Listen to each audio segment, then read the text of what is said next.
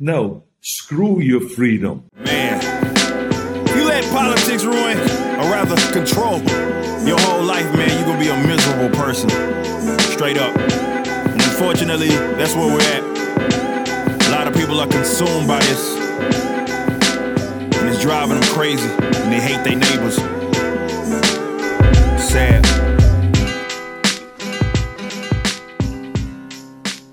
Well, what's up, everybody? Welcome back to The Underground. This is episode 103, and I am joined, as usual, by the one, the only, Joseph. Wild West pimp style. Nations. And I am the co-host. Dang, man. I like want to mess around with stuff. I really shouldn't do this while we're recording, but it's fine.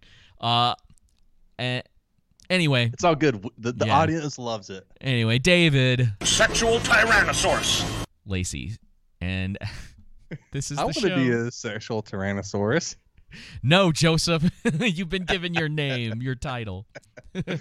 This is the show where every week we remind you. Politics ruins everything.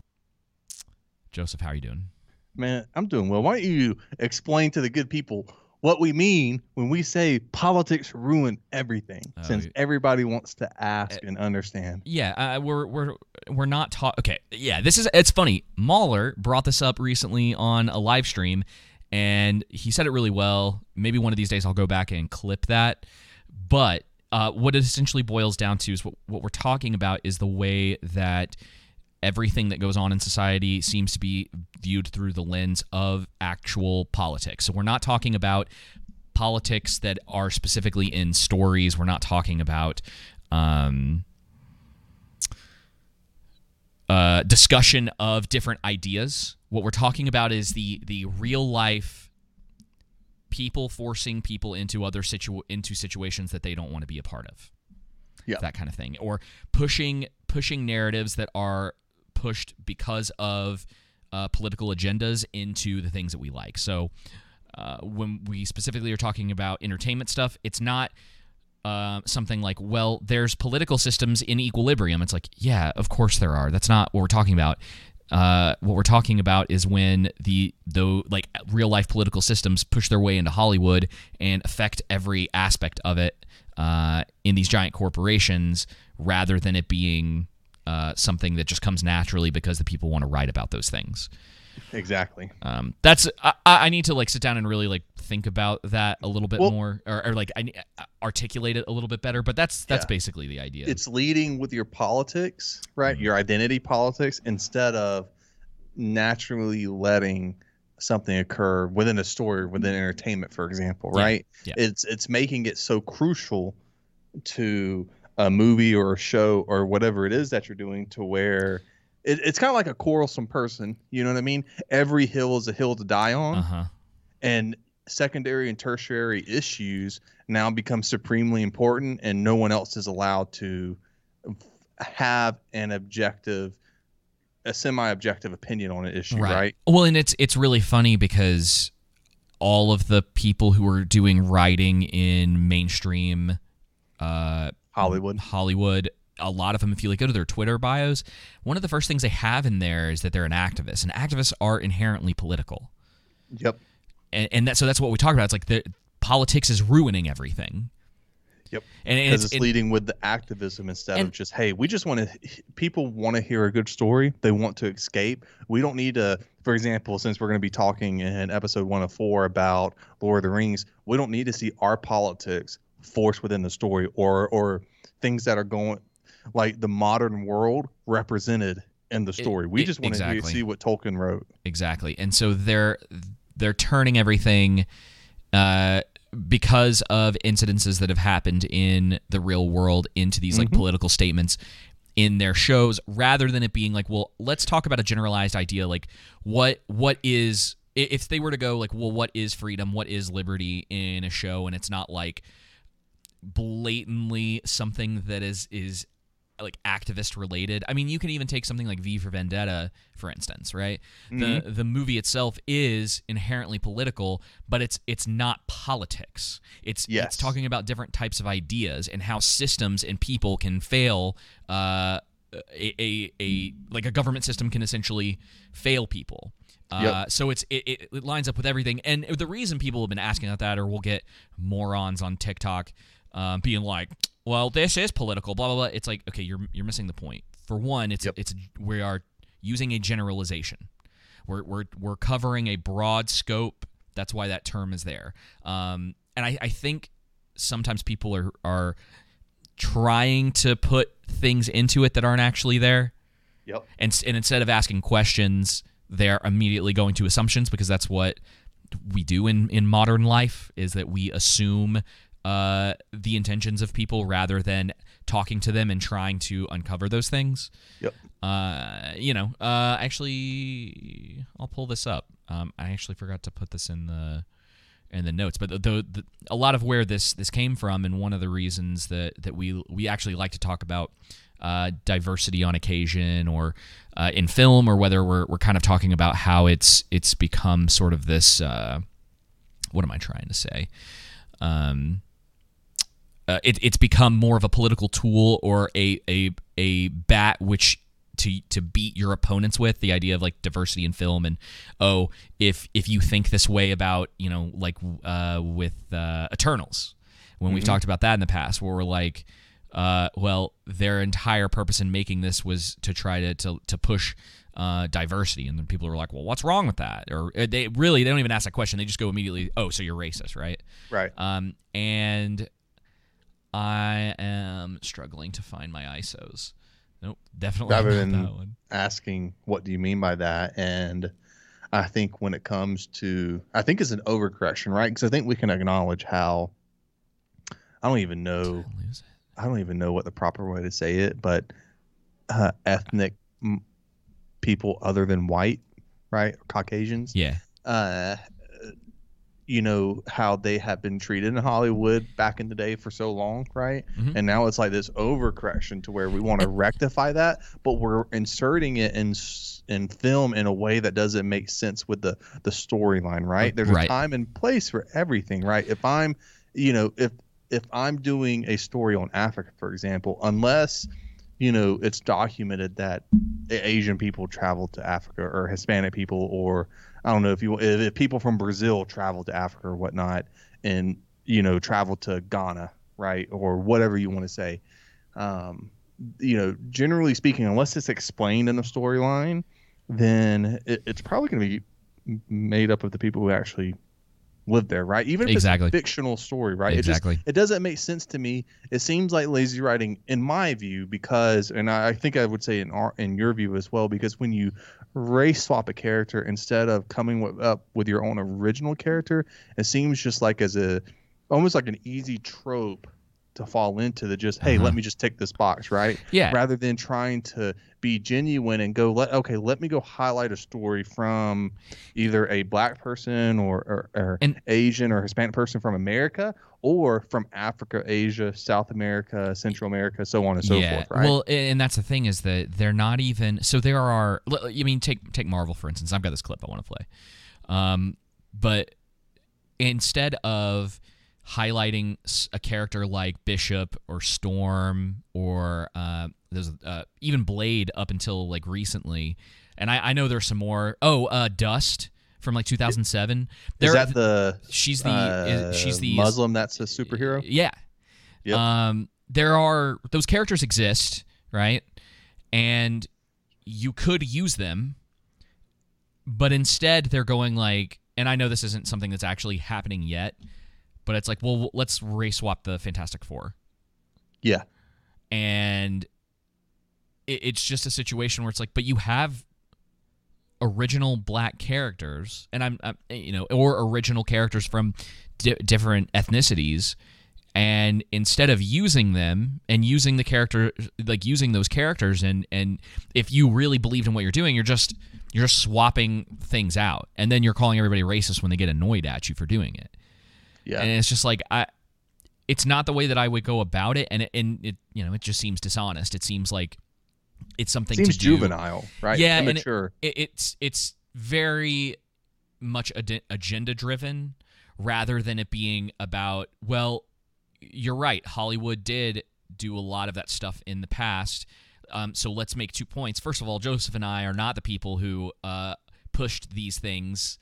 Yes. And it's like we're not in that. Like, we're pointing these things out and it's so ridiculous that somehow it's like, oh, look how great like Hollywood is. Like, I will, for the life of me, I will never understand how people can go, like, especially with Disney right now. Yes. Where they will like praise this company up and down for like the new Wakanda Forever trailer coming out or whatever. It's like, y'all, this is the same company that took Finn on the Star Wars poster and shrunk him into oblivion so that the Chinese wouldn't see him. Dude, always like to ask, do you like think they don't anybody care. from Epstein Island would be in it? Yeah, it doesn't make any sense to me. And it's like, oh, well, you're just a racist. It's like, no, I'm just pointing out how insane it is that y'all lift up these companies all the time first of all, for making a lot of trash, but also it's like somehow when we point it out, it's no big deal, but like when they shrink the size of black characters on a poster, or they put the mask on Black Panther on the poster in other countries, y'all don't say anything about that Or stuff. they take out the LGBTQ scenes, Yeah, right? yeah. Typically, up until the last 2, I want to say, Disney films, one of them being Lightyear, and what was the other one? Bombed, by the way. Yeah. Well, they did it. So they did it in Star. They did it in the last Star Wars movie a couple years Yep. ago. And the interesting thing about that too is if you weren't paying attention, you wouldn't even notice that happened. Yeah. It was very much pushed to the back after they had made such a big deal about doing that and doing. And this is the thing, man. It's like they're not on your side. Nope. And it's funny because we get so many comments on TikTok to where it's like, well, have you ever made a movie or TV show? I'm like, well, that doesn't. Have you? I can observe. Yeah, it's like, first off, have you? Secondly, I can observe a bad story because I have critical thinking skills. One of these it doesn't days, take. I don't have to create a movie to be able to analyze a movie and understand. Okay, is this good or is this bad or is it in between? You know what I mean? Exactly. One of these days, I want us to like sit down and put a video together where we just take screenshots of a bunch of the dumb comments that we've gotten on YouTube and TikTok, and just respond to them, like not like directly to that person, Yeah. but it's just like, okay, well let's talk about this specific thing. Yep. I think it'd be really interesting. Anyway, let me play this clip real quick because this is kind of what we are trying to get at. And this was something that was influenced by MoFax with Adam Curry, and just as something that in general, no matter where you're like, what your ethnicity is, your religion, whatever, it is about us trying to have conversations with people. And so this is kind of the clip that I think is sort of foundationally what we try to get at when we're talking on the podcast. Hell yeah. First, the white man and the black man have to be able to sit down at the same table.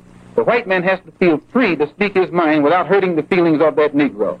And the so-called Negro has to feel free to speak his mind without hurting the feelings of the white man. Then they can bring the issues that are under the rug out on top of the table and take an intelligent approach to get the problem solved. That's the only way that they'll ever do it. So we're just taking that a step further beyond just like racial politics, and it's like we're open to having conversations, but it's like that has to be there. And as Mo says, first you have to what is it? Oh shoot, I had it and completely lost it. It's seek first to understand and then be understood. Yep. So we are trying to we have the podcast because what we're trying to do is get people to understand. And if you want to have a conversation, we are open to listening. And we may not agree, but we are opening to try to have that dialogue. It's like with No Better, right? On TikTok when he engaged with us. First off, I was completely confused. I don't even know what his first few initial bring your books had anything to do with, because we weren't even talking about him. But then when he went about it, and it's like, dude, we complimented you. We didn't it's not. And then he's like, he wants to debate lore, and I'm just like, no. The only thing I want to have a conversation about is your NDA. Yes. What you were allowed to say and what you weren't allowed to say at that event. Right? And he got super defensive about it and was trying to. He's like, get on the live. We'll debate. And I'm like, I don't want to debate. I'm over in bed with my wife, thinking like, oh, he means at some future time, and then she's telling me, no, I think he means right now. I'm Right like, now. "Yeah, dude, I'm not getting on live with you. It's not that important to me. You know what I mean? Yeah. And it's like, hey, it's fine if it is with you. Like, I'm not criticizing you. I'm just saying with me, I'm in bed with my wife. Dude, I didn't want to. Not that important. I just finished working or something, and it was just like, come on, man. And Like, and it was like, it's something- you're not that's something listening. that you should plan to do, not be, well, I have time right now. Oh, you don't have time right now? That makes you no. Yeah. If you would have engaged with us and been like, hey, let's set some up. What do you asking questions and things? And I think just the nature of social media puts most people On in the a defensive. And yeah, posture because and they I'm- read the worst rather than even just a neutral stance. Yep. Or even just assuming the best. Even if you don't want to do that, at least just a neutral stance where, what do you mean by this? Being inquisitive, right? Yeah. But I think people just naturally go to that defensive side, and probably with him, especially from the videos we've seen since, or that I've seen. Well, we've done. He's been in two of our on two of the podcasts where we've talked about. He was in the one where we talked about the haters, and he was also in it for a few minutes when we did the breakdown of that whole event. And he was one of the three people that we went over. Yep. Where it was like, well, I don't understand what you mean when you're saying like it makes you feel this way. It's like that means nothing to me. It's like if you don't expand on that in any sort of way, and which is one of the reasons why I try not to say I feel very often when we're talking about stuff, even when we're doing reviews. It's fine if that's what you actually mean, but people say it, and a lot of the time, and I go, I don't know what you're feeling. It means nothing to me. Right. So yeah, all that to be said, we're absolutely open to these things, but like I come from a journalism background. My entire goal is usually just to try to give people information, to try to bring things out into the light. Mm-hmm. And the reason when it came to the whole thing that was going on with Amazon letting those guys do their Lord of the Rings stuff, it felt shady. It felt like they were purposely hiding stuff, and clearly Know Better Do Better felt threatened by what our tiny little TikTok page and us asking him a couple questions. I don't even know where he was. Someone tagged him. So someone else tagged him in our clip, and then he came out of left field. Dude, he came out swinging at us. He came in freaking hot, and I don't even know why. I just want to know why he came in hot. I'm that confused. But again, as you said, I think that, or as I said, I should say, people just get defensive with that stuff, right? For whatever reason. And it's politics TikTok, too, man. Whether we're talking Marvel movies, Lord of the Rings, or, ending the Fed, it gets in there. Mm-hmm. But, if you are enjoying everything that we're doing so far and you've been listening this long, or if you're new to us, we utilize a value for value system here, which means that any value you think you're getting from our podcast, from our YouTube, from our TikTok, all of our social medias, you can donate back to us in the form of your time, talent, and treasure. So you just go to our show notes, click the direct.me link. There you will find our PayPal link donation. All we're asking for people is for a $1 a month recurring payment. That way we can keep advertisers off of and sponsors off of our podcast, social media, YouTube, all of that stuff, because we all just dislike ads. We would love not to even have to worry about monetizing our YouTube or our podcast. But if that's if that's just not something y'all can do, that's okay. And if we have to do advertisers or sponsors, that's fine. We would prefer not to do that. But if that's the way y'all want to support us, that's fine. But that's why we're only asking for $1. If you can do more, great. But $1 a month reoccurring, because the way we look at it is if we have 50,000 people, for example, subscribe to our YouTube and half of them are giving $1, that helps us out, right? So we can do this full time. And so we kind of think that $1 is easy to commit. But if you don't have it, there are other ways you can support us. If you do have it, before I move on, if you do have it, and you do it through PayPal, I want to let you know two things. First off, you can include a note, and we will read it live on air. We'll start a whole donation segment that's separate from this episode. The second thing is that we are actively looking for other payment processing companies, but the problem is that PayPal seems to have a monopoly. They pretty much don't exist. Yeah. There's Stripe. and we can use that, but they kind of, in a way, float hand in hand with PayPal, it seems like. But so we thought about Stripe. But listen, if you can only give through YouTube, or if you want to mail us money or whatever, we'll accept any and all forms. But the idea is that rather than going through YouTube, and supporting YouTube, whereas YouTube takes like 30 or 40% of what you donate, with PayPal, at least it's only 2.7%. And so it kind of helps your content creator out more. And even if it's not us you support, even if it's someone else and they have a PayPal link donation, I highly encourage doing the PayPal link donation other than the YouTube payment function. But if you don't have $1 to give, you can support us by donating with your talent and time. And so that can mean if you want to do any editing for us, if you find any cool articles or videos you want to send us that you think are interesting, if we find them interesting as well, we'll cover them on the podcast and shout you out. If you want to engage with us on Instagram, TikTok, whatever, from time to time we do read comments on here that we find are valid points, and so those are great ways that you can support us. You can also share our podcasts and social medias on social media and by word of mouth. The three best things you can always do is donate, download, and share. So donate to our podcast and social media, download our podcast episodes, and then share our podcasts and our clips and stuff like that. Awesome. Well, let's go ahead and get into this first topic. Yes. And I'm going to let you lead on this because you found these tweets. So, well, before we get into that, I got author Pawlowski, man. We got an update on the Canadian preacher, man. The antagonist to the Gestapo, right? Our protagonist, the man, the myth, the legend, author Pawlowski, the Canadian pastor who was jailed and fined in Canada for standing against the COVID restrictions. This Bridge City News report is going to let you know everything you need to know. A Calgary Street pastor and his brother, who were jailed for defying public health orders during the COVID-19 pandemic, have had their appeal granted.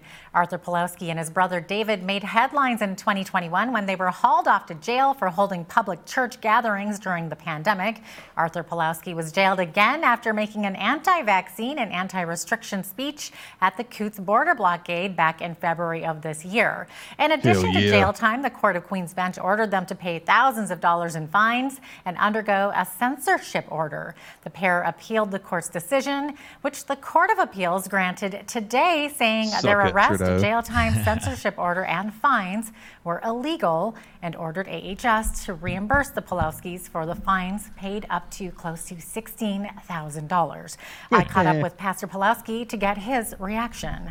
Yes, I am a little bit overwhelmed, shocked, surprised for sure, and a little bit puzzled because, telling you the truth, I pretty much give up on the justice system after seeing this tyranny unfolding for the past 2.5 years. I said, we're doomed. It's over. We have lost the check and balances.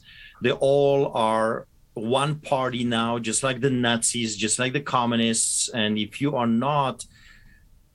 not chirping according to the party line, then you're doomed. You will be destroyed. So this decision, at least in a little part, is restoring hope that not all is lost, that there are still some good men and women in a position of authority that actually love this country, love democracy, and love the rule of law.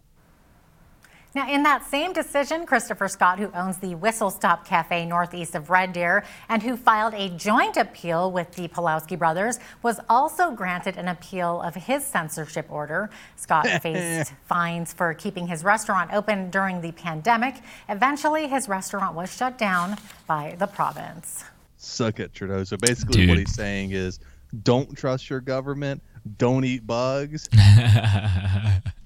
And I forgot the second one. The third one I was going to say. It's awesome. And, I was thinking about, that clip, and I hope that there's a lawyer out there that is about to obliterate all of the people who illegally did that to him, because he deserves.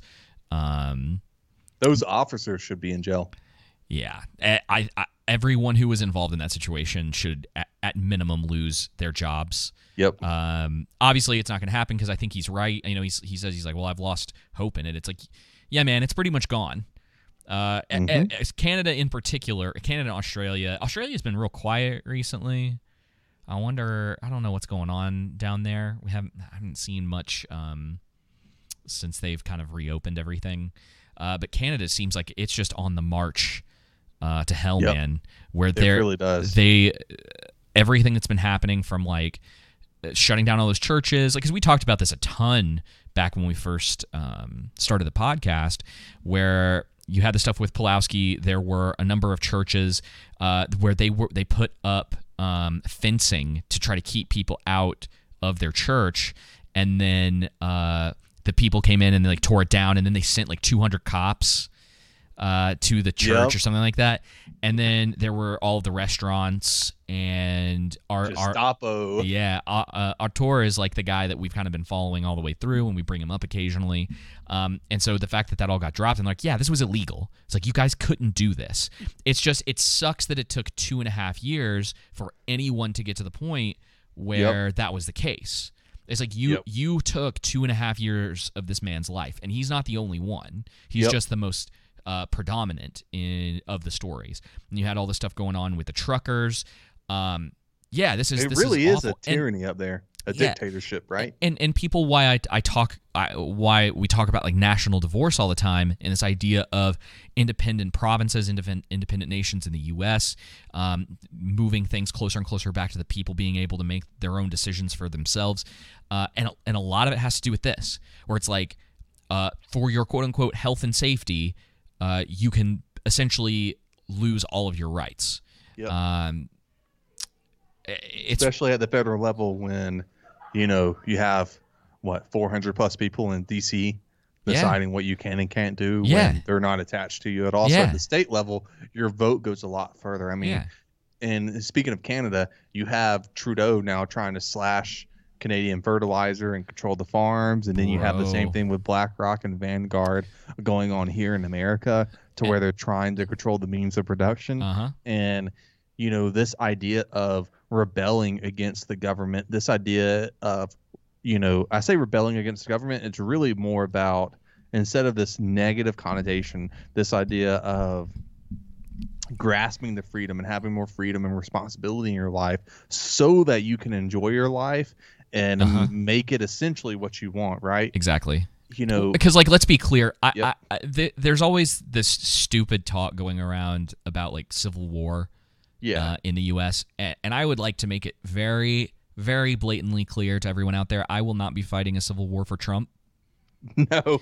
Or the Republicans or the conservatives or the opposition to them. Like, I'm not interested in that.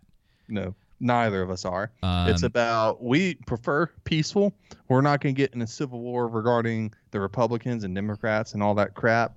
But at the same time, I think on both sides can come together and be against corporations and this monopoly they all seem to have, right? And if we can come together and decentralize from the federal government and from corporations, life would be a lot better. That's really the first step, right? Yeah. Well, it's always really funny because, and we've talked about this in the past with both sides, where someone on like the liberal side will say something about like, well, we want to end qualified immunity for police officers. I'm like, yeah, I definitely agree with that. And then they're like, but we also want you to share your means of production with everyone around you. And you're like, no, like, or they create a bill to where they're like, let's end qualified immunity, but within the bill, it's like giving up all these rights. Yeah, exactly. It happens on the conservative side too.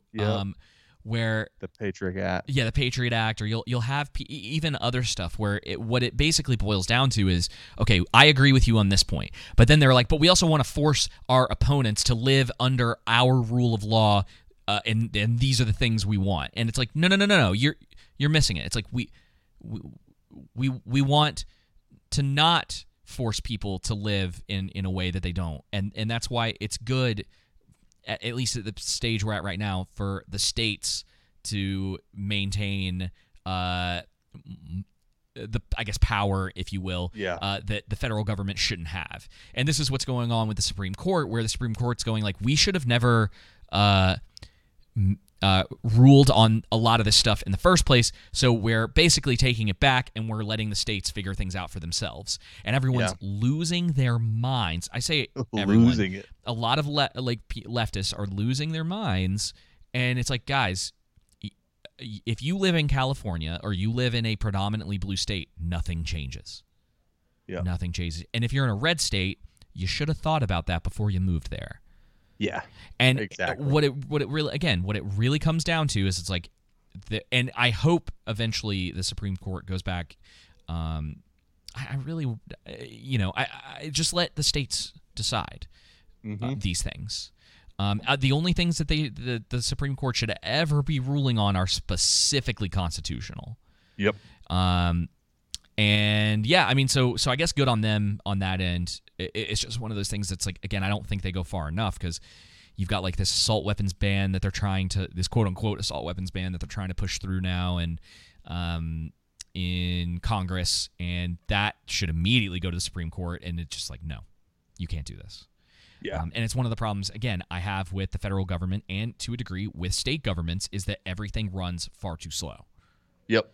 There is not a good, because, again, people's lives could be ruined based off of some morons sitting in Washington thinking that they're like morally superior.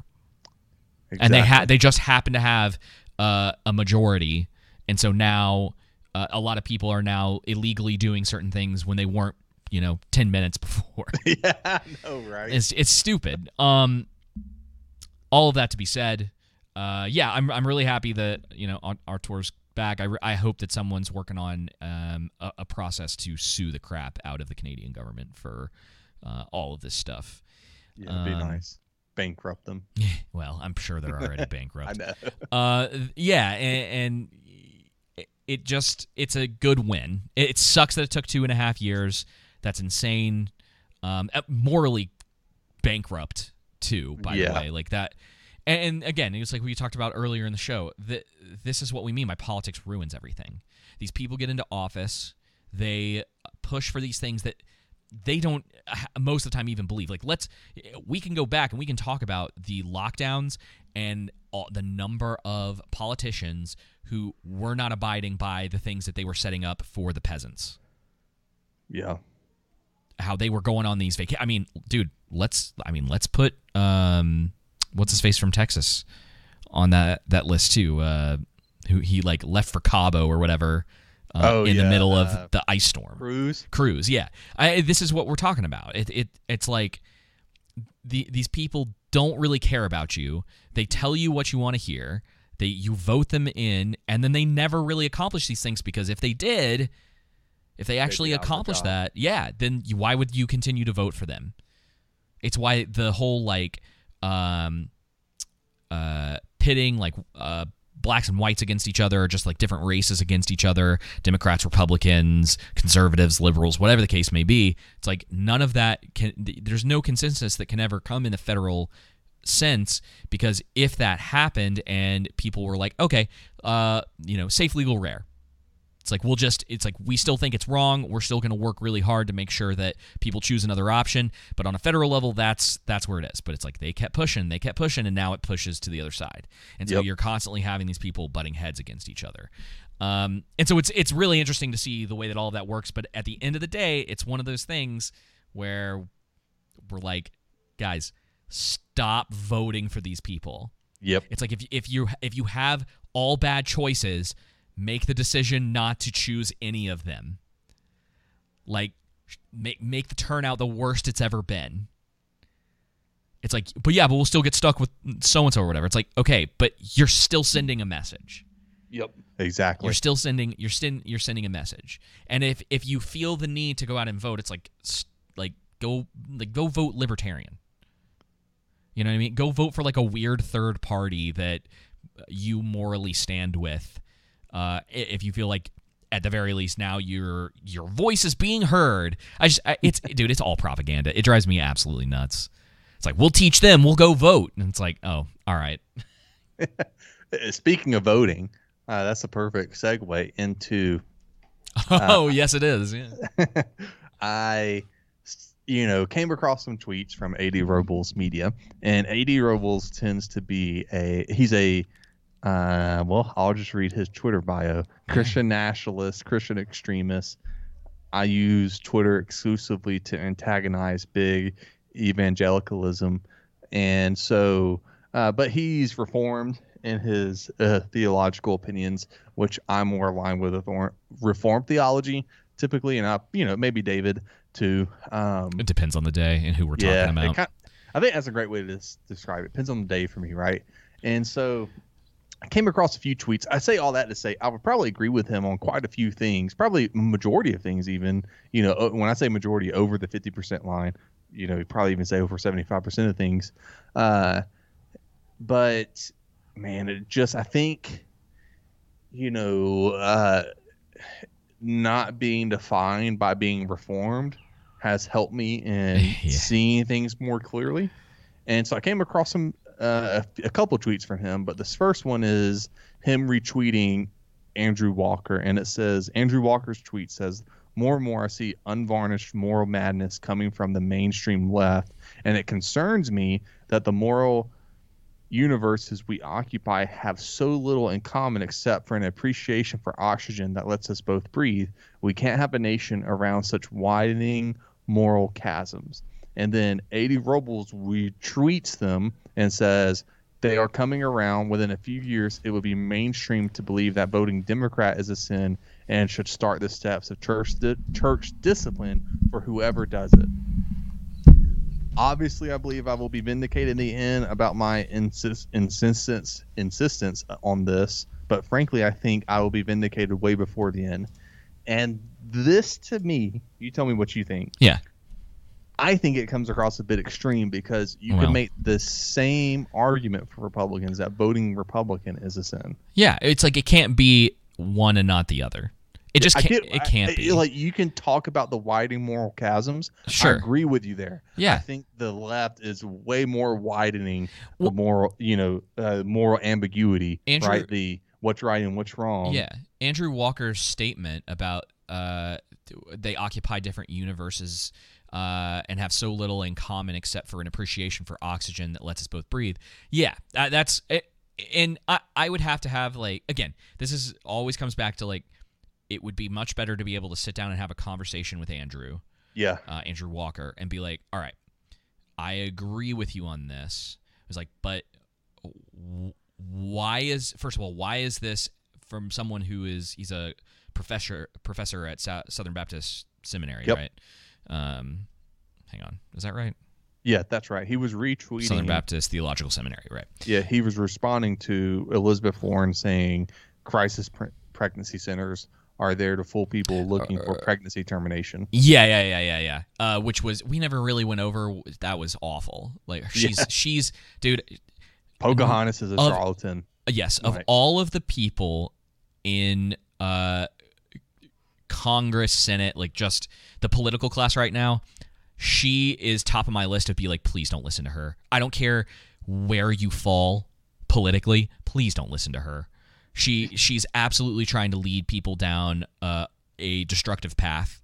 Mm-hmm. Whether it comes to modern monetary theory, whether it comes to this stuff with abortion, she, like, Bitcoin, like, every time she tweets something, I'm like, that's the worst take I've ever seen. She's just she's a washed up boomer. It's like being the dumbest politician among all the dumb politicians. Yeah, like if you were to, it's quite an accomplishment. Yeah, if you were to give me the option between, like, her and AOC, I'd pick AOC every time. Yeah, I would too. Like, obviously, I disagree with both of them heavily on nearly everything, but I think AOC is one of those people, at least on a couple of the issues Elizabeth Warren's constantly pushing for. I think in a real conversation with her, I could be like, hey, the Bitcoin thing, like, that's not, don't go down that route. Okay, let me ask you this then. I got two of them for you. Oh no. Okay, Elizabeth Warren or Joe Biden? Biden. Okay, That's Elizabeth that's Warren easy.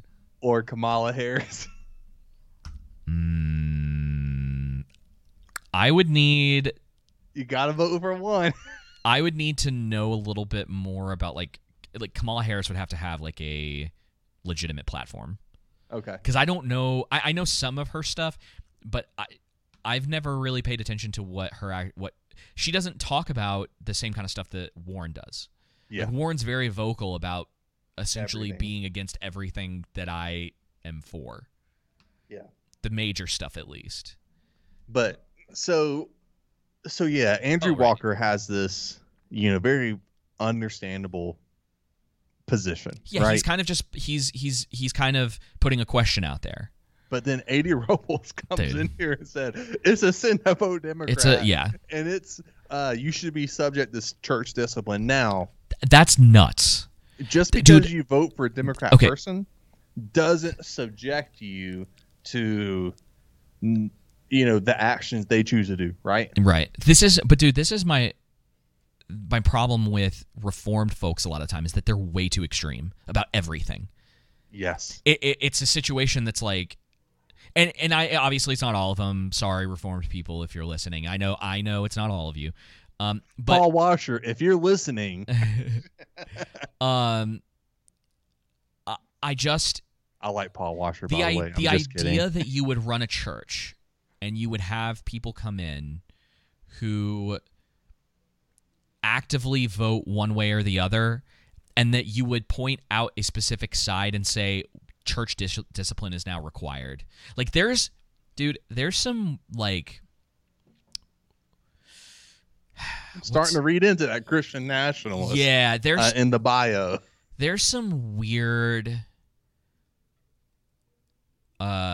stuff going on there if that's the case. Like brainwashing is not the term I'm looking for. Like I almost want to say like culty. Like if I was at a church, right, and they were like, "Oh yeah, if anyone votes Democrat here, they have to go through church discipline." I'd be like, "Nah, I'm good. This is not the place for me." Like I'd be like, "Nope, bye, like, I'm gone." And it would be the same if it was the other way, or if it was over both, because it's just you can easily make a position to be like it's a sin to vote for both, right? If you want to taking his logic on face value, if you want to subject the people who vote Democrat to the sins of the politicians, right? Then you equally have to subject the people who vote Republican to the sins of their politicians. Exactly. And they have to be subject to church discipline as well, right? All those The people bombing, who the voted foreign for George Bush getting us into Afghanistan, Trump, the whole thing going on with Trump killed an American citizen in the Middle East Obama. Obama did the same thing, right? They were selling weapons to Saudi Arabia in a proxy war with Yemen, right? It is Yemen, isn't it? Yeah. Okay.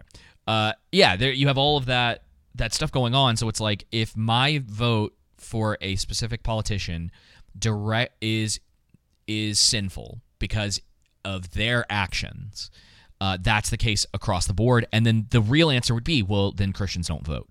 It's like if that's what if you are at the point now where you believe that voting Democrat is a sin, the only logical conclusion is that voting Republican is also a sin, or voting for politicians in general, like if they and they're elected and you voted for them, and then they blow up a group of aid workers in another country, or whatever the case may be, like any sort of thing that would be considered immoral from a Christian standpoint, you're now in sin according to this. You know what this strikes me as? And I'm not saying that A.D. Robles is this, but it strikes me as a quarrel that doesn't need to be there. Sure. Being a quarrelsome person on this specific issue. I'm not saying he's a quarrelsome person, but I think this is one of those things that doesn't matter. And, again, it's an open hand issue for sure. Yeah, it's not that you can't speak on it, but being more gracious and kind, not so absolute in your opinion with something that's secondary, and that's a tertiary issue. Yeah, that's a problem. Yeah, right? He's being so absolutist about it specifically being sinful for the Democrats. Well, then he goes voting on. for the Democrats. This is the next thing, right? And again, We're talking about a secondary, tertiary issue, and you can easily take secondary and tertiary issues and make them into a primary issue. By all means, a secondary, a third, fourth, fifth, they can definitely lead into a primary. It can definitely lead you on a road to rejecting the primary doctrines of the Christian faith, which basically means all the doctrines every Christian should believe that are important to actually believing in Christ. Primary doctrines. Dude. Secondary issues and so forth aren't that. And so he goes on and he says the David Bathsheba thing has become an extremely accurate litmus test. Those who believe David raped her simply do not know how to read the Bible and obviously shouldn't teach, or they don't care and are completely worldly. There are a handful of exceptions, which proves the rule. You know what's funny about this statement? I don't remember when. It was probably a couple of years ago. I actually taught on this in a class, and I just mentioned that people believe that. Like, the way that I handle stuff like this a lot of the time when I teach or when I taught, it doesn't happen as often anymore. It's usually, okay, here's what happened in this situation, and when you get to the moment of, like, David and Bathsheba, you go, there are circles that believe that David raped her. It's not clear. The Bible's not clear about this, and that's it. And that's all. And there are people who don't move believe on. that think that Bathsheba was complicit in the adultery. Again, the Bible is not clear, and it's funny because that's kind of where I stand, but that's a whole other topic. Yeah, it's funny because people on 80 Werewolf side will be like, well, Bathsheba committed adultery, and it's like, well, the Bible isn't explicitly clear on that. Right. Again, I stand on the opposite side from you on that. I think that David raped her, right? But anytime I tell people that, I'm like, listen, the Bible isn't clear. I think there are some inferences here you can read from, but I also understand the other side of the argument and where they come from and why they think, well, the inferences actually, the implications think that Bathsheba was complicit in it.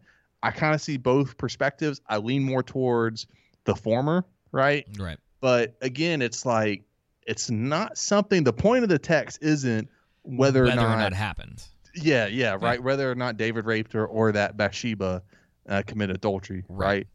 It's way beyond that. Yeah, it's like the whole in a way, the whole point of that is the downfall of David in that situation that led him to the murder of Bathsheba's husband, Uriah, and his redemption from that.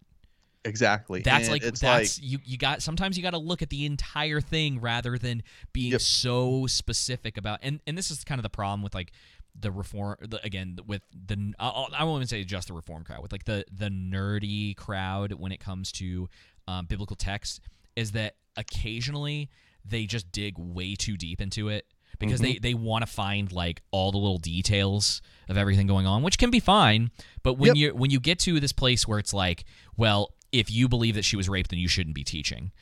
There are exceptions, but in general, you shouldn't be. Or that you don't care and you're completely worldly. Yeah, this is what I'm talking about. And it's like, bro, I would probably agree with you on most things too, but yet because of this one position I hold that's different from yours, you think I shouldn't teach the Bible, or that I don't care about the Bible, and I am completely worldly. Yeah. And I think it's really funny that, and this would be a red... Maybe I am, I guess. Yeah. This would be a red flag for me, is like the part on his profile where he's like, I use Twitter exclusively to antagonize big evangelical. I'm like, dude, like, maybe don't you want to like not...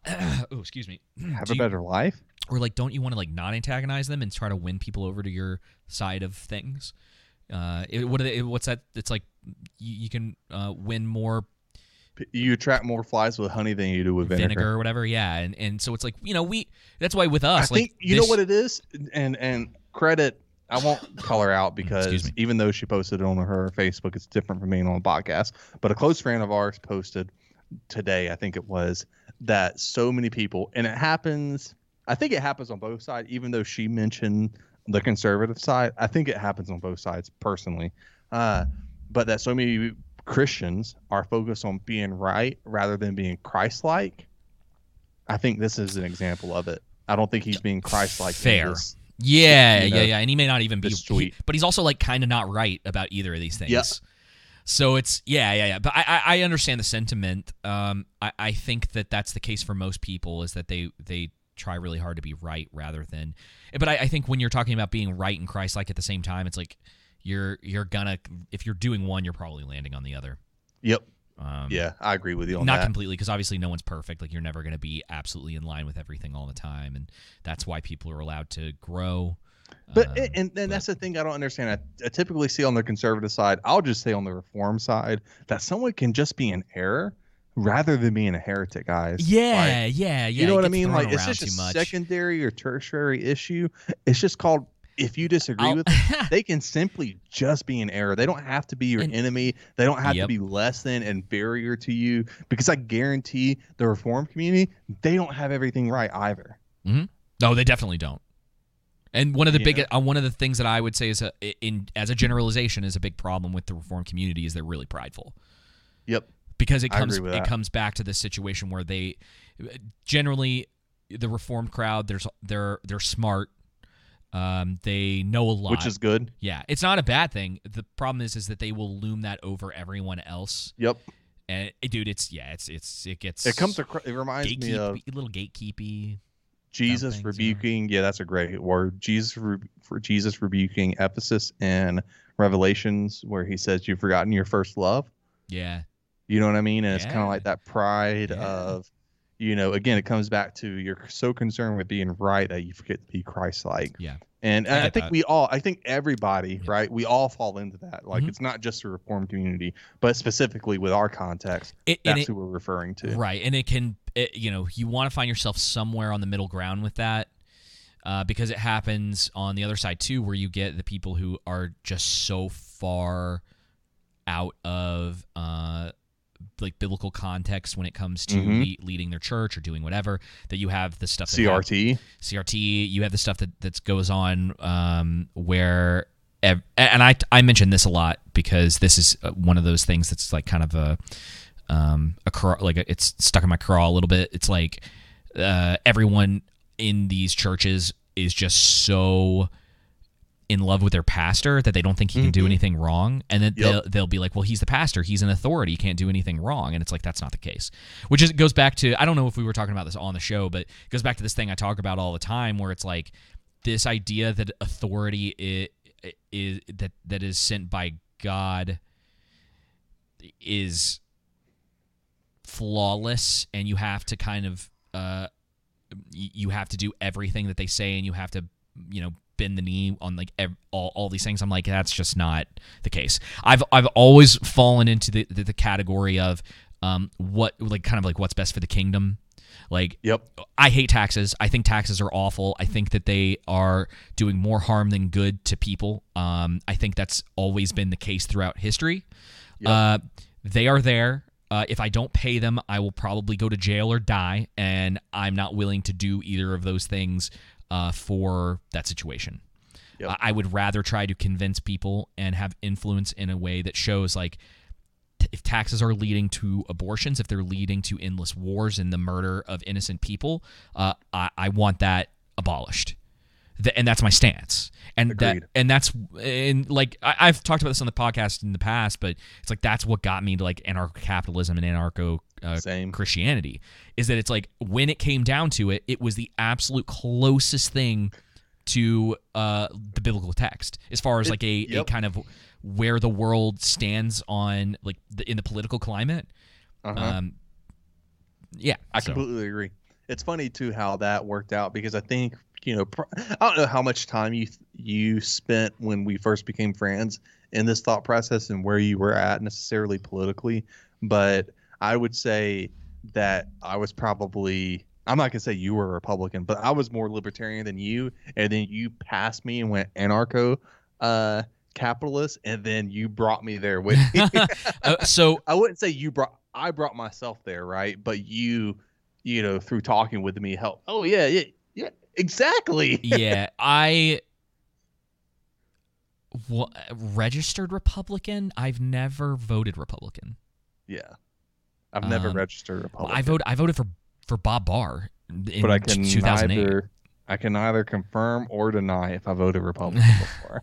One time specifically, maybe perhaps to save my job, and that was the reason why. Yeah, but was stupid anyway, considering the state I was in at the time. I've always been, as long as I've been able to vote, I've pretty much always been a libertarian in one form or another, whether it's been more classical or ANCAP. But looking back on it,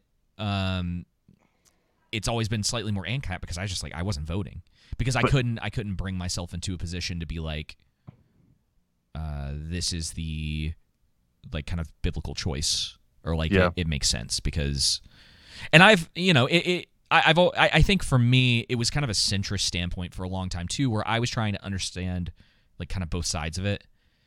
And then the only time I was ever like quote unquote Republican was when I was in like high school, but I was a moron. So like I didn't know what I was talking about.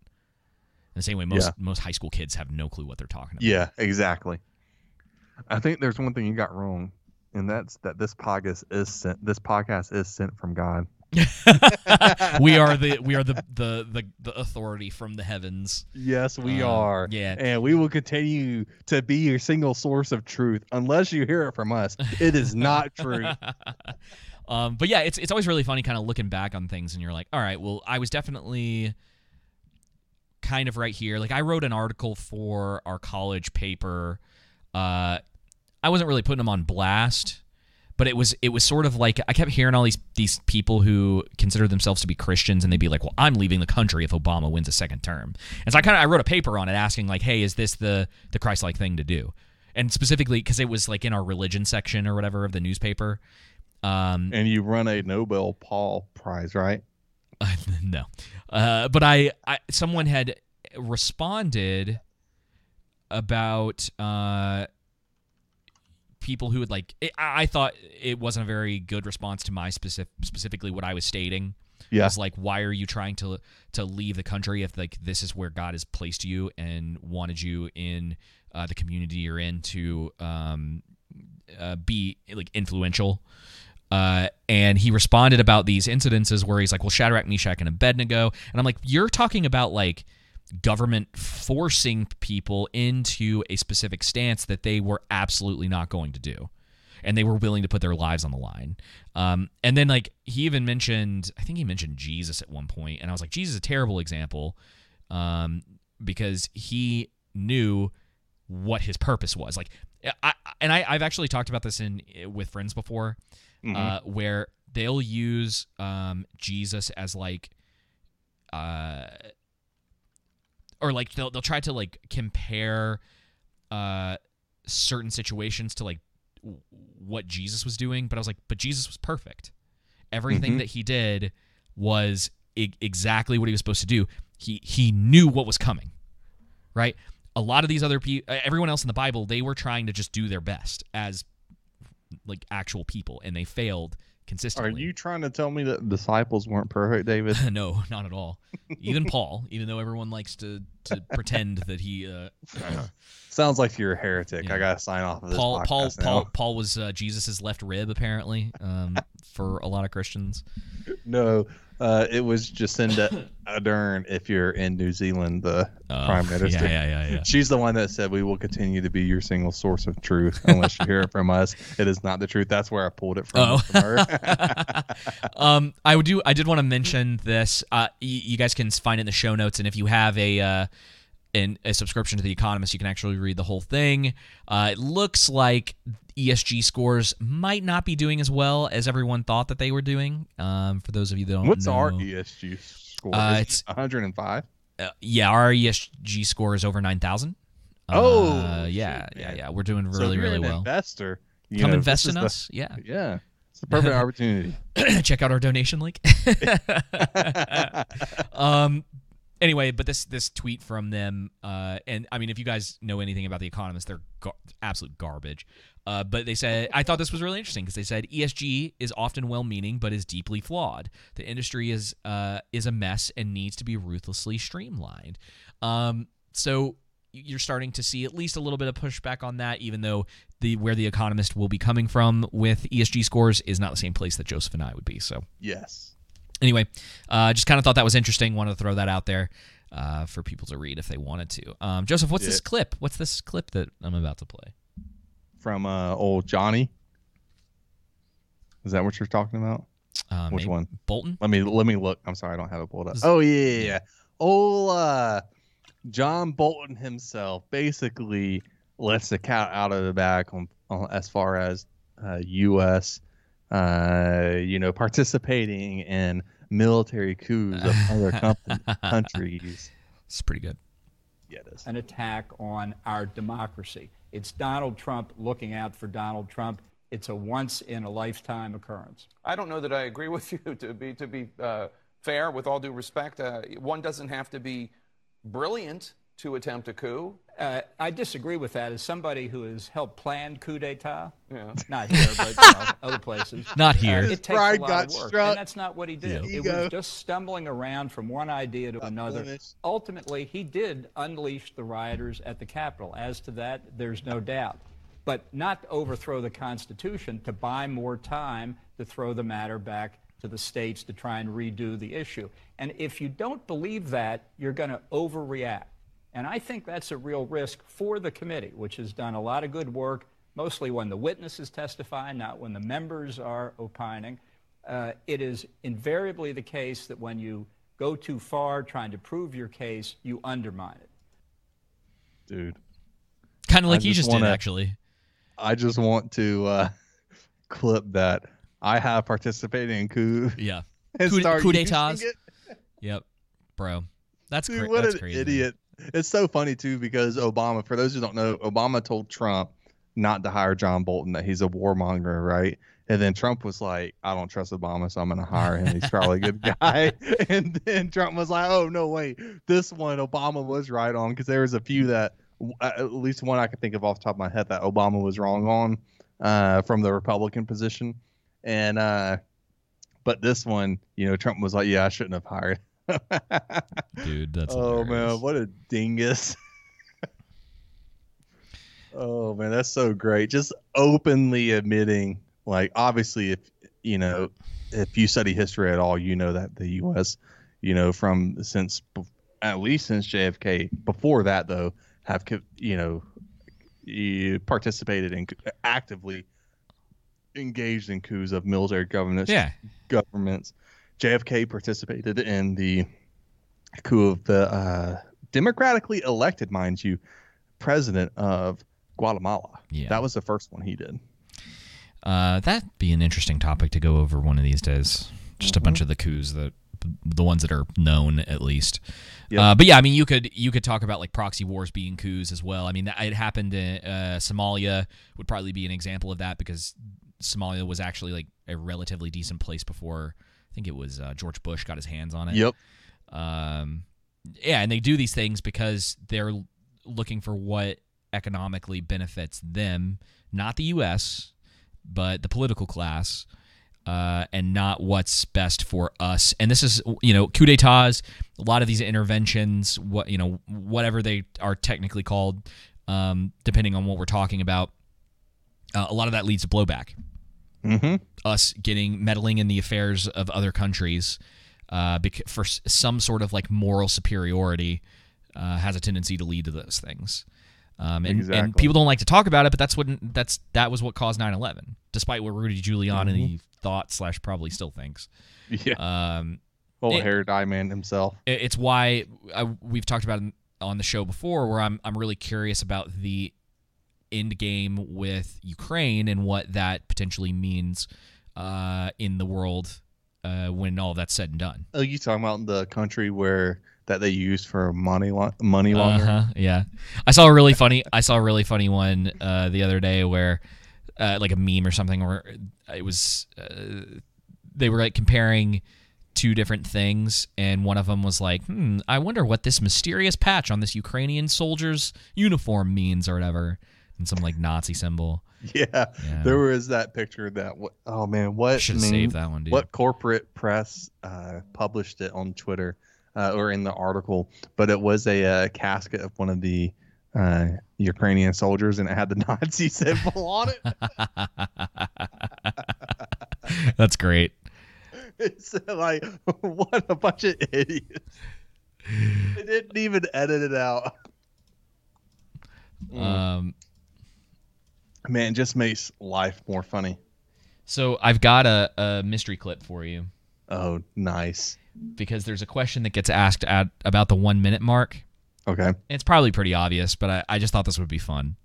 So I want you, the question for you once we get to about the 1 minute mark will be like, what, I want you to guess what they're talking about, okay?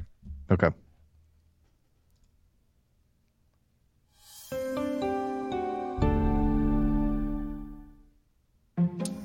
The future of food is being revolutionized by science. As new research helps bring unexpected ingredients to the table. It kind of tastes like shrimp. They have this seafood quality to them. It reminds you of like a Frito or a chip. Just like crunchy and a little oily and a little salty, and they taste like popcorn. A very smushy taste, like a pudding almost. The citrusy flavor, it's so incredible. Researchers are revealing these delicious ingredients could do wonders for our health. They're full of polyunsaturated fat, they're full of protein, and they have a whole range of trace minerals and micronutrients. Potential prebiotic effect and potential reductions in gut inflammation. Those two things are very exciting. So what are these miraculous foodstuffs? It's interesting. I caught a lot of hypotheticals there. Well, this could be this, like potentially, right? But I'm assuming they're talking about, slugs? Just bugs in general, actually. Bugs in general, yeah. I was going to say insects, but I didn't know if it was like a specific insect. Let's see. Well, they're insects. Thousands of edible species in all shapes and sizes. It is gastronomy in the... So I moved away because I didn't want you... One of the guys in there we've actually talked about before with this whole like bug eating thing back when we were talking about cicadas. That was like... Dude, that was a while ago. It was a while ago. Probably like 50 episodes ago, something like that. Anyway, yeah, so there is a resurgence. So that's from Nova on PBS. Yep. It was like about a 53-minute documentary on eating bugs on public broadcasting. So I actually have another clip. This one, it's not just the adults anymore. They're coming for the kids too. So this is actually from No Agenda. This clip was too good to pass up. So we're gonna play this one. Welcome back. It's time for Chompers, your morning and night toothbrushing show. Start brushing on the top of your mouth on one side, but don't brush too hard. 3, 2, 1, brush. It's Bugs Week, and tonight we've got the answer to the quiz from this morning. Which of these bugs do people eat? Is it ants? Crickets? Or beetles? Ready for the answer? Joseph, what do you think the answer is? Crickets. Give me a drum roll by stomping your feet. Stomp your feet, Joseph. The answer is... I'm stomping? All of them. All of them. Can you believe it? Oh. Switch your brushing to the other side of the top of your mouth and give your tongue a brush too. I'm brushing to get that bug taste out People of my all over mouth. the world eat insects as part of a healthy diet. Bugs like ants, crickets, beetles, butterflies, grasshoppers, moths, and even worms are used as food. And for a good reason, too. They forgot locusts, so they could interrupt God's plan for the locusts coming back in Revelation. Bro, we need if you believe Left Behind. Oh, you need some of these locusts right now, man. That's crazy. Yeah, so, your children are being propagandized to eat bugs while they brush their teeth. Listen, people. I'm not eating bugs. I'm sorry. Is my name Bear Grylls? No, I'm not eating bugs. No, I'm not doing it. It's like... Did you see that? Did you see that article from, I think it was CNN? No, it was a New York Times. New York Times. Yeah, about eating humans. Yeah, they're like, cannibalism is normal now. And you're like, oh, no. Okay, Moloch. Bro, not only that, but it's like, what's so funny is that they're, I don't know if you've ever seen Cloud Atlas. And I'm gonna spoil this for some people, but they're one of the timelines in that's in like the future. The girl finds out that she's basically in a human farm, and that they're using her to make like meat. And she starts like a revolution because they're using humans to make meat. You have stuff like Snowpiercer, where all of the people who are the poor people are all eating I think it's cockroaches in that. Yep, in the back. So they have these like bars of like goo, like almost like protein bars or whatever. And at one point there's and this is I actually really like that movie. And it's such a good subtle moment of like show don't tell, where he opens up like the processor and it's just a bunch of bugs inside. Pretty great. Great movie. While all of the rich like bourgeoisie type characters who are on the front of the train, they're all eating like eggs and all the stuff that the poor people are never getting. I know that movie's got, again, a movie that I love that's kind of politically driven, or it's like idea driven, even though I would have some issues with people thinking that that's like a specifically like communist type style thing or whatever. It's like people treat people like crap. The lower class like crap, no matter what like economic system you're under. So I just thought that was really interesting. That's our little bug segment. Yeah, we got to watch out for that cannibalism one too. We need to that starts popping up more. We're not eating humans. I'm sorry. Like, no way. I'm not eating bugs. Not I'm not bugs eating humans. or humans. Like, nope. Listen, I want my grains, my meat. That's about it. Yep. and we're not talking about dog and cat meat either. No. I don't know how they're. This is like all out there, and you're seeing a little bit of it in the political realm. Yep. I don't know how they would try to pull this off, man. Eating bugs is your patriotic duty. They tried to do the whole like fake meat thing, and I don't think that worked. Nope. You don't hear it. That was like when I go to the grocery store, I get a pack of them and take them to like the can section and disperse them out through there. I'm just kidding. Dude, that fake meat is so bad for you too, and people don't realize like a it. Science experiment. It's literally like made in a lab, and everyone. It's so interesting the way that they try. Like, and because I think the marketing. Yeah, and you would put this on our Instagram page. There's some report came out from. Yep, I'll pull it up right now. Yeah, like it's not rooted like some college. I can't remember Tufts University, I think, where they were listing all of the like best nutrients in foods and what was the best for you, and they had like ground beef at the very bottom, but like Lucky Charms above that, whole eggs fried in butter, cheddar cheese, and ground beef is the very bottom, right? Yeah. But then watermelon and Keller at the top, then frosted frosty mini wheats, unsweetened almond milk, non-fat frozen yogurt, chocolate covered almonds, orange juice with calcium. Dude, any juice, by the way, is bad for you. Yeah. Honey Nut Cheerios. It tastes good. Yep. Terrible for you. And then let's see, egg substitute fried in vegetable oil, which, by the way, vegetable oil terrible for you. Egg substitute is just soy crap. It's not, exactly. Dude. Why would you want to eat something called egg substitute? They have Lucky Charms over whole egg fried in butter, cheddar cheese, ground and beef. It's so stupid, dude.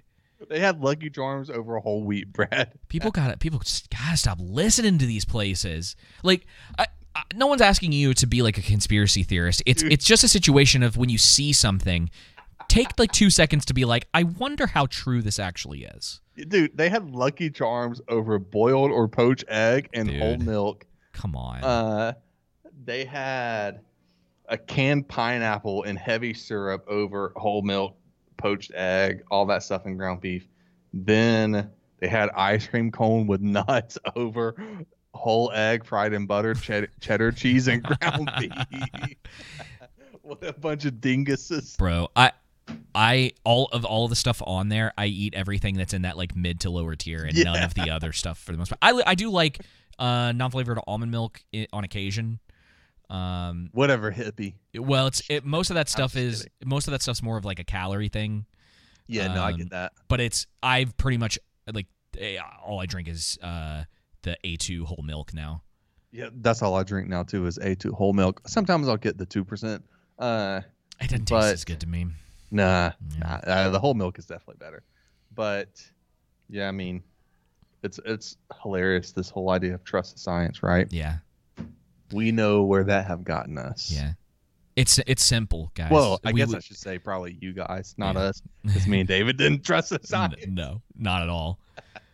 All right, let's play this. Speaking of, trusting the science or, trusting the political class, Thomas Massie and Pete Buttigieg had a little exchange, and I figured this would be a good way to kind of close out the show and talk about this because it's very interesting. And, and Thomas Massie is incredibly smart. I believe he graduated from MIT. He did. And he's trying to get at this whole electric, turning, all these cars electric in the next 8 years. And he has a lot of questions for Pete Buttigieg. So we'll play this. Senator Massie. Thank you, Mr. Chairman. Secretary Buttigieg, I've been driving an electric car for 10 years, and I've had solar panels for 15 years, and I'm really bullish on technology and the way it could help make our country energy independent or more energy independent. But I'm really alarmed at sort of the naivete of those who are promoting rapid adoption of these technologies with our existing infrastructure. President Biden signed a non-binding executive order stating that 50% of vehicles sold in the United States should be electric by 2030. Do you support that? Yes. And he also said that by 2035 that 100% of the federal government fleet should be electric. Do you support that? Yes. So which uses more electricity? We're talking about residential electricity here. A refrigerator when it's running or an electric car when it's charging in your garage? I would expect a car. Would you say it uses twice as much or 25 times as much? I would think closer to 25 times as much. Yeah. It's actually 50 at the instantaneous moment, but over the course of a year, if I take the numbers from the U.S. Department of Energy about the average household, how many vehicles they own and how far they drive, over the course of a year, an American household would use 25 times as much electricity for their electric car as they would for their refrigerator if they had 100% adoption. And the average family has 2 vehicles, and this would be if the average family had 2 electric vehicles. Do you think it would strain the grid if everybody plugged in 25 refrigerators in every household? Well, if we didn't make any upgrades to the grid, sure. I mean, if we had yesterday's grid with tomorrow's cars, it's not going to work. It's one of the reasons why we believe that infrastructure includes electrical infrastructure and argued for that to be included, as it thankfully was in the bipartisan law. Do you think by 2030, which is when Biden says 50% of cars sold should be electric, do you think the grid will be capable of handling electric cars? It's going to need to be, and we're working with the Department of Energy every day. We've established a joint office of energy and transportation to map out some of the needs. Obviously, some of this gets outside of my lane, and we've been discussing with, for example, the truck stops that are... Hang on. But you're the... That's my favorite part. There's a lot in here. You're the man over transportation. He's literally like the transportation czar, and he's like, some of this is out of my realm, and you're like, no, it's not. I have no idea what I'm talking about. All right, hang on. We're about halfway through. Looking at what their power needs would need to be at an interchange where today they're mainly filling up on gas in order to accommodate that. And then, as you mentioned, a lot of the scenario for this is also residential. But it's also worth pointing out that while a typical driver who adopts electric is using more electricity, at the end of the day, they're using less energy because of the efficiency benefits of getting that energy produced at utility scale. The problem is we don't have the capacity to produce that energy. You aptly used the word need. You could say want as well. There's needs and wants to make this fantasy work by 2030, but the reality is the capability is not going to be there. The average household uses 17% of their electricity for air conditioning, and that would mean the average household uses 1,870 kilowatt hours per year for air conditioning. If that average household plugged in electric cars, do you know how much more electricity they would use in comparison to the air conditioning that air conditions their whole house? No, but again, I would emphasize it will let me be help less you. Let me help you with overall. that first before we go on, because the numbers are important. It would take 4 times as much electricity to charge the average household's cars as the average household uses on air conditioning. Do you think that could be, so if we reach the goal by 2030 that Biden has of 50% adoption instead of 100% adoption, that means the average household would use twice as much electricity charging one of their cars as they would use for all of the air conditioning that they use for the entire year. Do you think this could contribute to rolling blackouts and brownouts in areas of the country where air conditioning is basically considered essential? Not if we prepare. Look, the fact that people who have electric vehicles are going to use more electricity can't be a reason to give up. The idea that America is inferior to the other countries that have figured this out just doesn't sit well with us in administration, and that's why we're investing in better grid. In the time that I have left, let me say, I'm not saying we shouldn't prepare. I told you at the beginning of this, I'm bullish on this technology, but the numbers and the rate of adoption has been developed using political science, not engineering. They're impractical, and if we blindly follow these goals that Biden has set out, it will cause pain and suffering for the middle class. And I yield back. We've talked about, yeah, you're absolutely right, first of all, that wait, what was that point that you... That I said, what country has successfully done this? Yeah, they haven't. And we've already, so California in particular, I know there's some, I know there's at least one other state that's been having issues with blackouts and brownouts, but the one you hear about all the time is California. Yep. Yeah, 50% of California now adopting electric vehicles and charging them at their home. How are they going to handle that with the grid? And it's so funny that... Well, No Agenda talks about the rolling blackouts in California all the time. Yeah. How are they going to fix that in the next 8 years? 7.5, right? And he's like, oh, well, we just have to fix the infrastructure. And it's like, dude, what is your plan? I don't want to... And then he's like, well, we can't just give up. And it's like, dude, no one's giving up. He's telling you, we do not have the infrastructure for this. You want 50% of cars sold to be electric. You're going to push this. And what's so interesting is, because Massey mentions the middle class, right, that it's going to put a strain on them. I was looking at it recently because I was like, okay, what do electric vehicles cost? Dude, they're expensive. And I've heard from a couple different like lefty politicians that they want to try to figure out a way to bring down the cost of electric vehicles. It's bull. I imagine they're going to be pieces of crap. Yep. The stuff that they do figure out. And again, it's like, are taxes going to go up? Like, who's footing the bill for trying to lower the price of electric vehicles? And he's right. It's like electric vehicles take a long time to charge. Right, so that we have to. There's all of these things you have to talk about. Not only that, but they're trying to push this as some sort of environmentally friendly thing. And it's not. No, it's not. Where do you think the cobalt and the lithium's coming from? Yep. We don't tend to like a lot of the people, especially on the left, don't like to dig into the earth. Yep. So it's like what it doesn't make sense.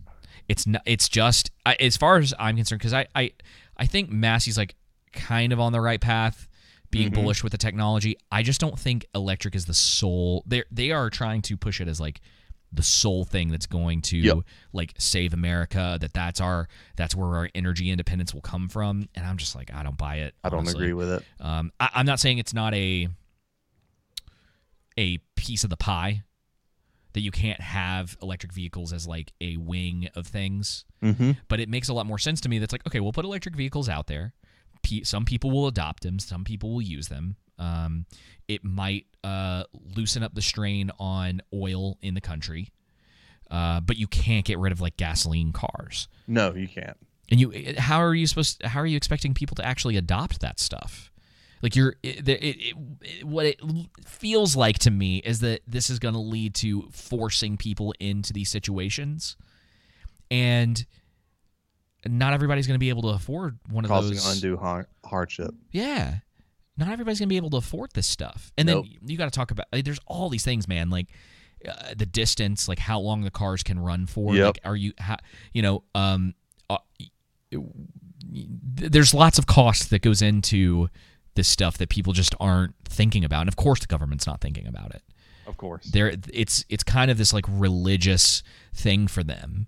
Like the environment, it's like their apocalypse or whatever, and they're like, oh, we have to get to electric vehicles before grandma dies and the roads keep melting or whatever. The next, worldwide tsunami occurs and an asteroid comes from space and the Earth blows up from global warming. It's just like I heard today on No Agenda, they were talking about, there was some they have a weather commissioner, like a heat commissioner in California now, in LA, and she was saying something about they have to like rebuild buildings, and just real dumb stuff. And it's just like these people don't know what they're talking about. No, they don't. Anyway, do you have anything else you wanted to add to that? No, that's it. Cool. Well, thank you guys for listening to this episode. This is 103 of The Underground. We'll be back on Thursday with another episode. We're going to be talking about The Gray Man. We're going to be talking about Resident Evil, a little Lord of the Rings news. There's something else in there too, isn't there? Marvel Phase 5. Joseph's super excited about Marvel Phase 5. Totes excited. Best ever. Yes. And then we'll also be talking about how the word men is outdated. Yes. So, all right, guys. Until then, y'all take it easy. Politics ruins everything. Being patient with them, I try to. But you got room temperature IQ. Expecting a lecture from these idiot guys who got opinions not worth is what's under my shoe. Y'all tripping on truth when we call it out. Cause y'all people as goofy as I'll get out. If y'all with them and not with you, I'd sit out. Cause every rapper's on the list now, mad at a pitch count. Flowing heaters like my soul's beat up. No people focus on hoaxes in the shows he book. And I'm hoping to open doors and I got foes and such. But I know that I'll be opposing to the goal. I must start attacking. Ain't lacking, my brain's lashed in. Same way that I game is the same way of the backhand. All the pain that I bring up is like the bane to the Batman. I'm back cracking. Whack trends claiming they rap bands and backtracking. Give a crap about the what's his face. Only thing you out rapping is a sandwich at Subway. And y'all just so happen to welcome beef on my lunch plate. And you are a disaster and this can only go one way. And you steady flashing guns in your music vids. And I know you do it for the fun, but what you doing is abusing every rule. Of course you can use it quick. You're showing the world you don't know what you are doing, kid. Why would you waste your time when you can be so much more, so much more, so much more? Why would you go in blind when you can be so much more, so much more? I can only be great.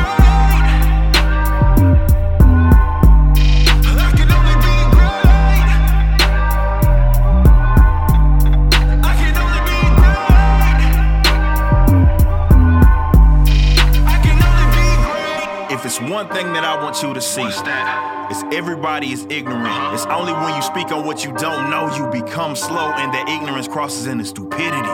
Yet I'm still spending my energy debating enemies that tend to be idiots, really inept politically, that don't have the depth or wit of me. Oh well, it'll be co-chance in hell, so riddle me this.